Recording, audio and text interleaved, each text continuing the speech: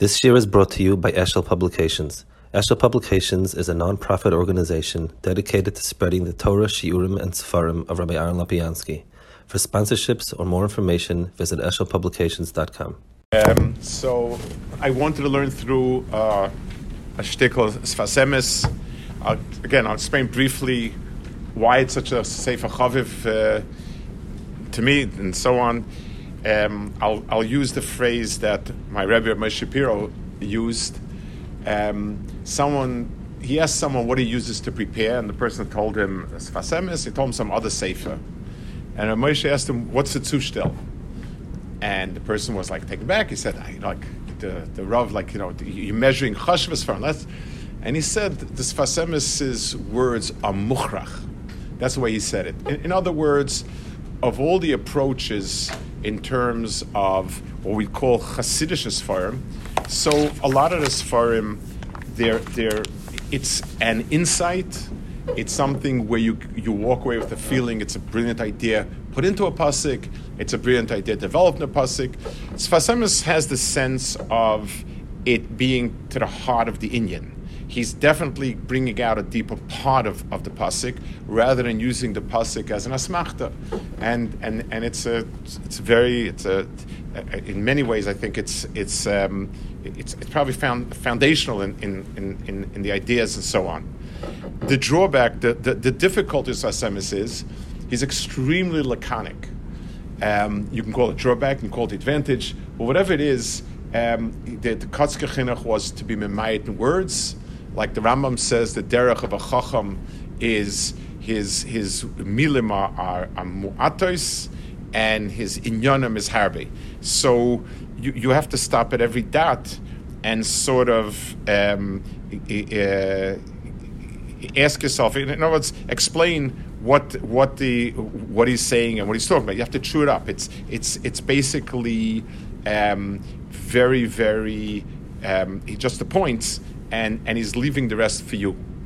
So the first piece I wanted to see is on page 304. If you notice, it's the way it goes is this way. Whatever, that's the way it is. The pages are just that way. So it's the first page. There's 3 or 4 on it and 3 on the bottom. Okay, it's the second piece over here. I wanted to. It says b'medrash, Gimel Matonos. Bizman shematana shemayim. So it speaks about Bnei Gad Bnei Ruvain. The Bnei Gad Bnei Ruvain wanted to be nana. They wanted to get this chelik of Eretz Yisrael, and the Chazal say that there are 3 matanos, 3 gifts that kolzman it comes from Shemayim, it's good, and so on. Kind of very cryptic exactly what it means. It's referring obviously to the fact that they seem to be stepping out of bounds and trying to get something. And the question is exactly what do Chazal mean? I mean, more than that, it's not possible that they get a part of Eretz Yisrael that doesn't really belong to them. So it says, Korkasavnu mizeh, it's that I wrote before, Ki bevadai muchen hoye chelek zeh lebnei Gad bnei Ruvain. It certainly can't be that they got something that they weren't supposed to get. Eretz Yisrael was divided up by HaKadosh Baruch Hu. We see that the whole the whole tzura of dividing it was by trying to understand what HaKadosh Baruch Hu had allocated. You had Urim V'Tumim, you had Gorol. Those are all min hashamayim. They weren't just, there was no barter, there was no bargaining. So obviously if Bnei Gad Bnei Ruvain get a chelik over there, that had to have been there before as well. So it's something which is theirs to start with. So why does it evolve through this whole parasha? It's very unusual. They now go, they ask for the chelik, which is really, they couldn't be asking for something that's not theirs. And if it is theirs, why are they asking for it? That sort of is the point that he's trying to work with. Avol harotzen shegam oisa chelik hamuchen laadam yachpoitz lekaveh de Torah. It's something that even that which the person has and is meant for him should come through Torah. And let's explain a little bit what he means over here.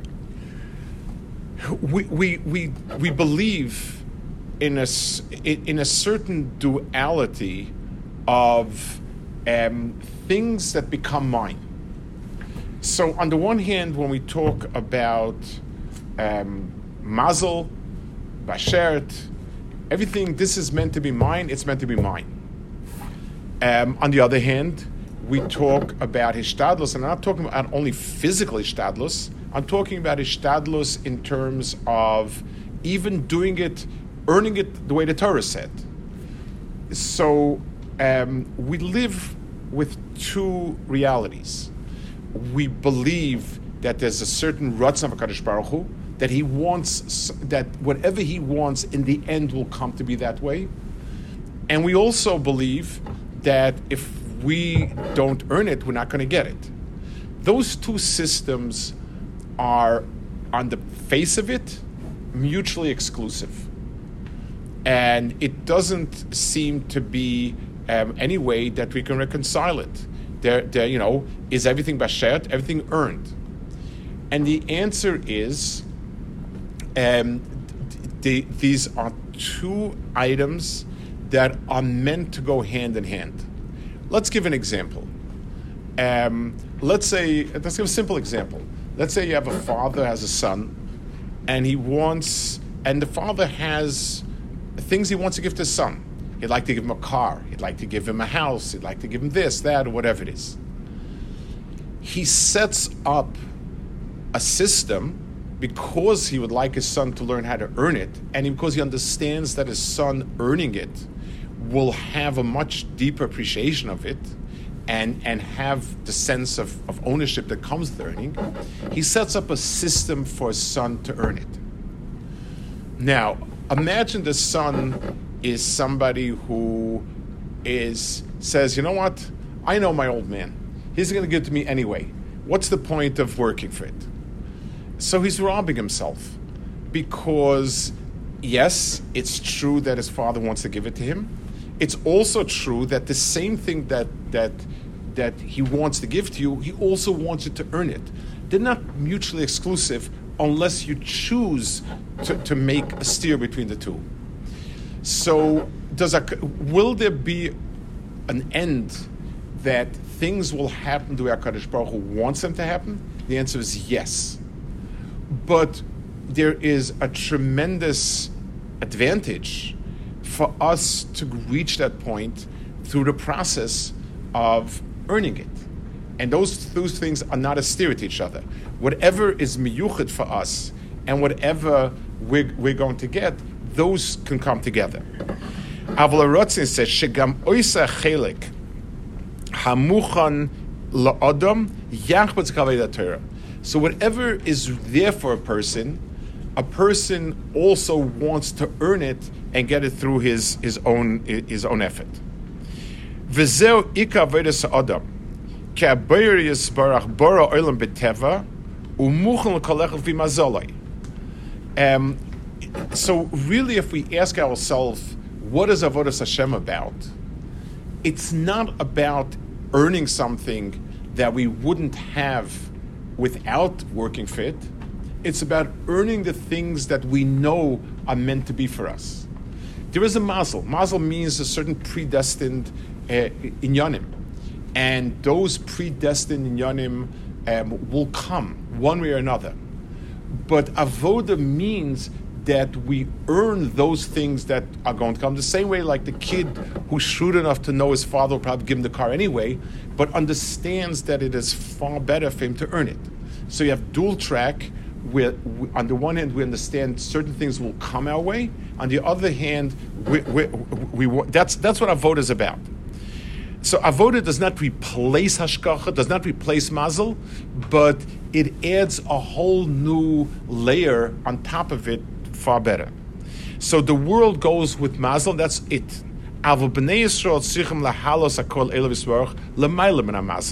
We have to go above it. So when you have all of these chazal where there's no mazel for Yisrael and Yisrael are above the mazel, what it means is our pathway is supposed to be on top of that. We're supposed to be, irregardless of what's destined for us, this is what we want. Then he says, and that's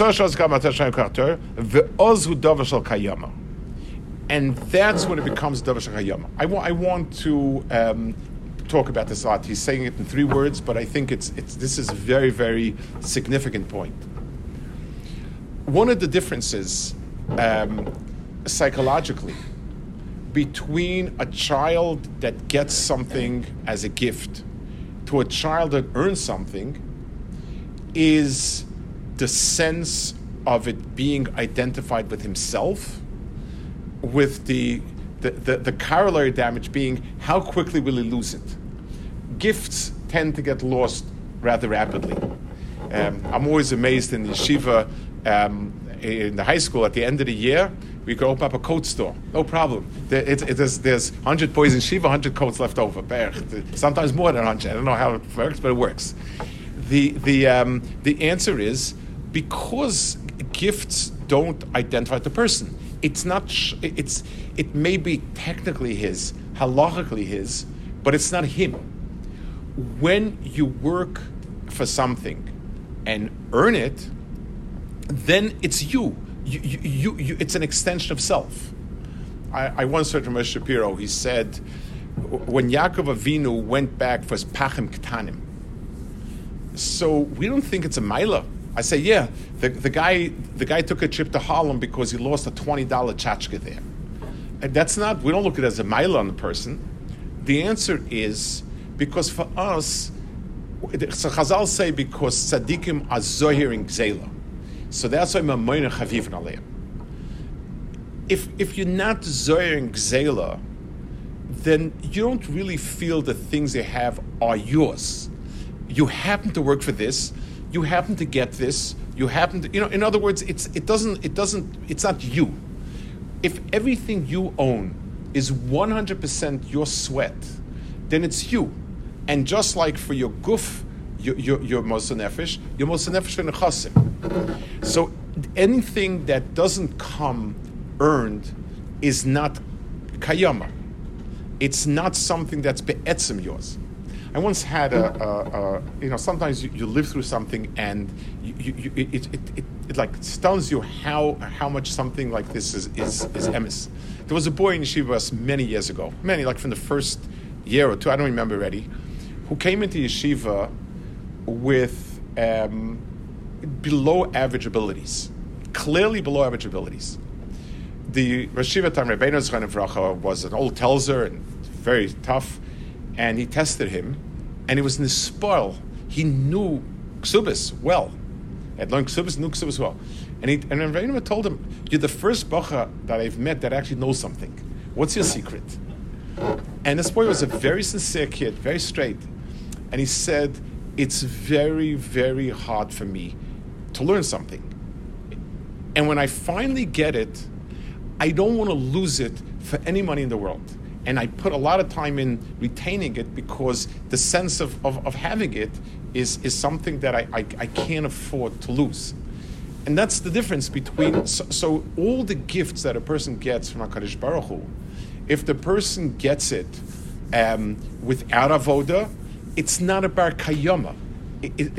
At whatever ruchnis level you want to understand it, it's not something that's part and parcel of you. But the things that a person really is mesiageya for, the thing a person sweats for, they become his. I was always reflected that it says about the Vilna Gaon. Reb Chaim Volozhin writes in his Akdama to the Gaon's Pirush on Safed Tznius a sort of sketches out somewhat a biography of the Vilna Gaon. It's most reliable. It's no bigger time than Chaim Volozhin. There are no Isis and Meifsim in the whole biography, in the whole sketch, except for one area.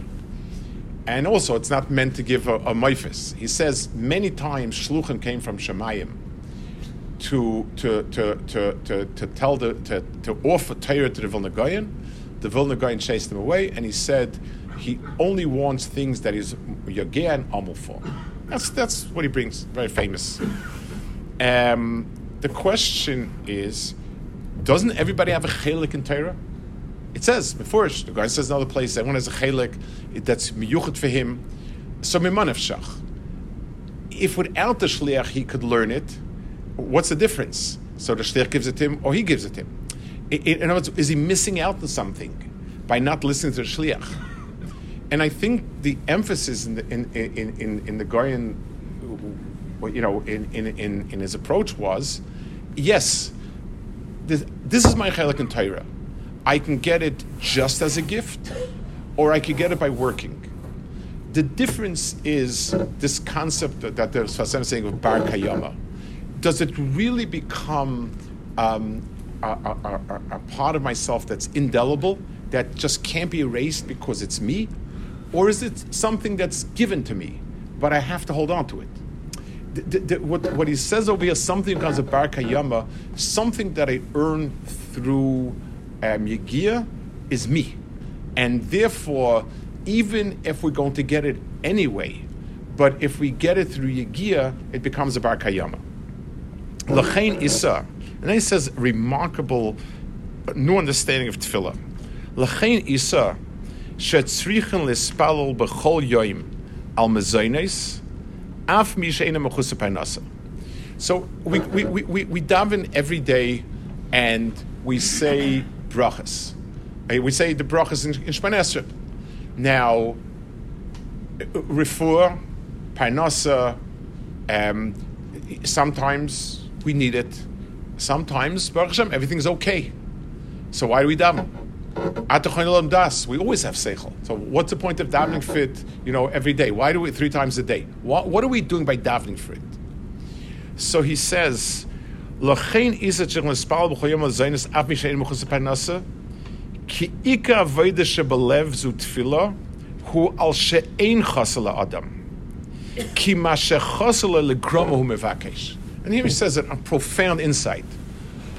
If I am missing parnasa, or if somebody Khalil B'chas is missing refuah, and I daven, then I am asking for myself what I need.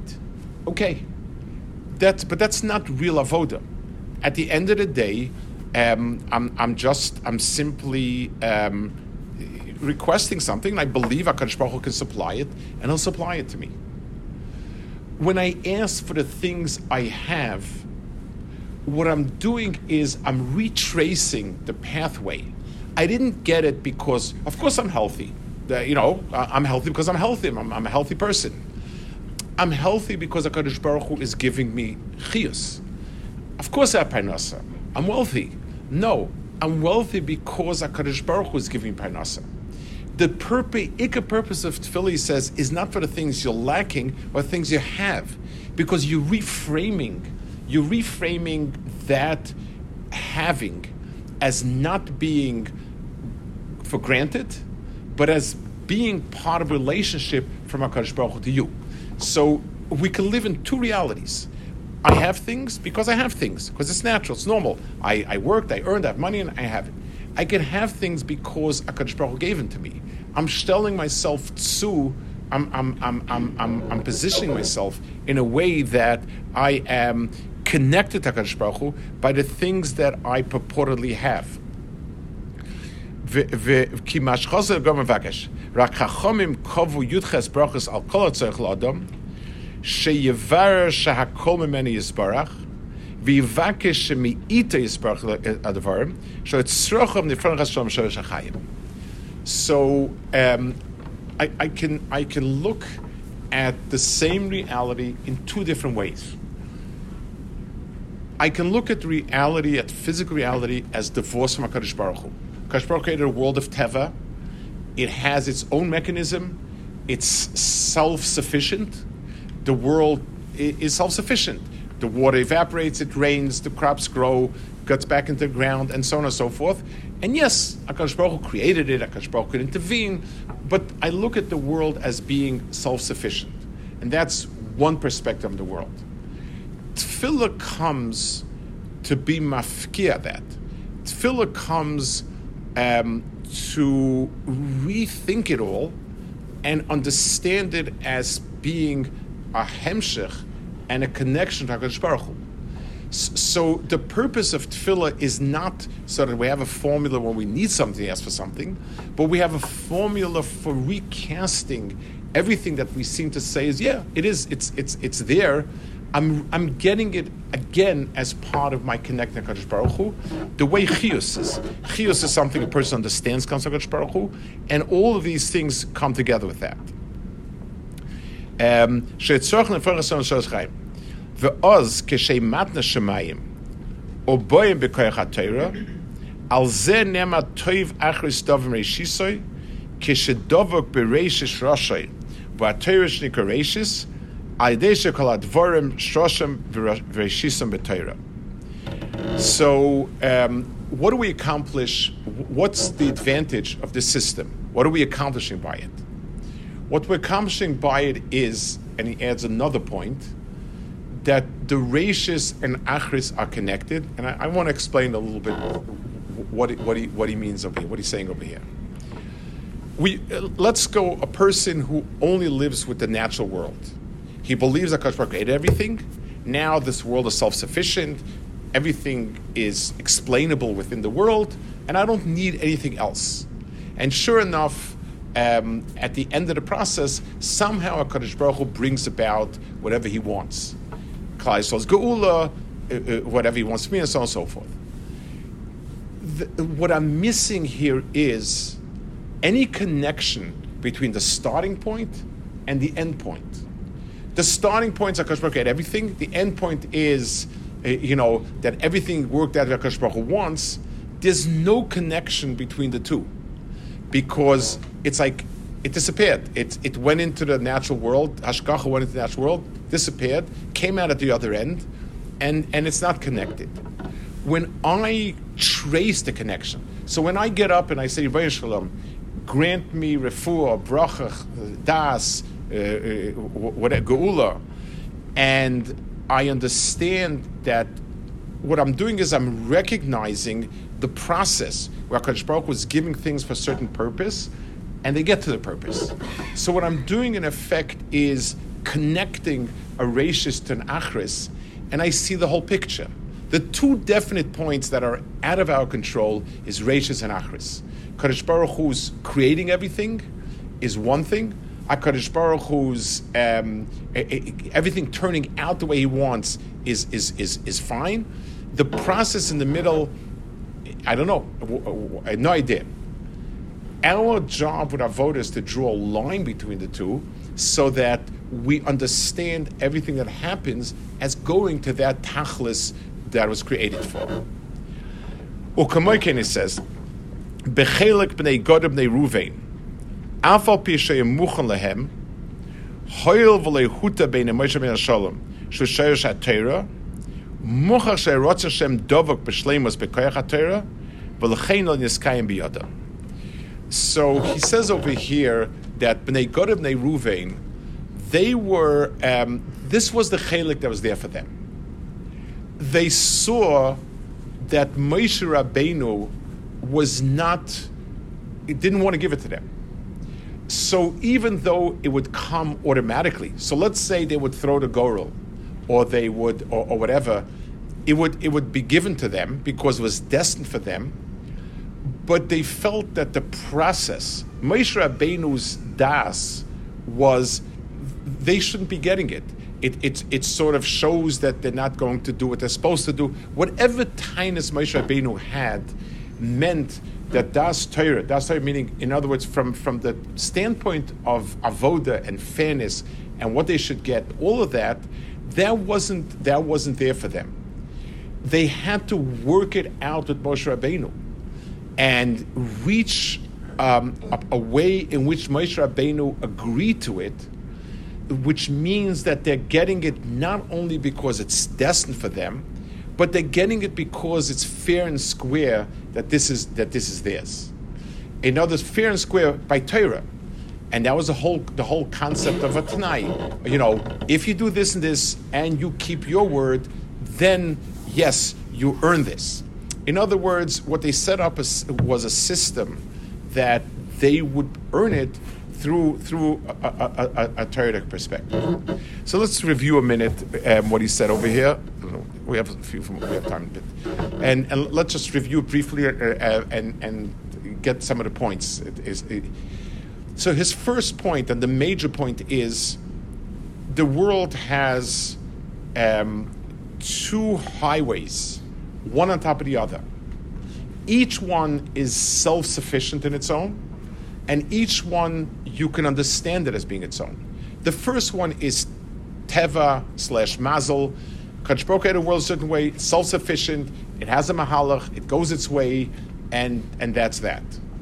There's a second mahalach, that this world is all about earning your way, and a person can live that as well. And the same two people can go through life with and they're living the same reality in two different ways, because it really depends on how the person understands it. One way is things are there, and you just pick them up, and everything is, HaKadosh Baruch Hu made a blind system, and you get things. And there's a second way where a person earns things through Avodah. When we talk about Bechira and Yediyah, so it's an abstract philosophical point of, can we understand, we have free choice, HaKadosh Baruch Hu, and so on and so forth. In its philosophical discussion, it's really kind of, it's like the Rambam says, there's no way to reconcile the two, and we just live with it. The deeper sense of Bechira shouldn't be called Bechira, it should be called Yigiyah. I can get the same thing because it's just natural. I can get it as coming from HaKadosh Baruch Hu because I earned it. And people can live with either system. The person who lives, and the nafkamina, besides the fact that one is much deeper, more Emes, the difference between living with Avodah versus living with Teva is how much is it mine? How much do I really have it? Bechira allows a person to have something and have it as his, and that lasts. So it's true with physical things, but much more important, it's true with a ruchnistic kinyan. A person who has a ruchnistic kinyan is somebody who it really is himself. I'll tell you a story I once read. I thought it was a very powerful demonstration of it. There were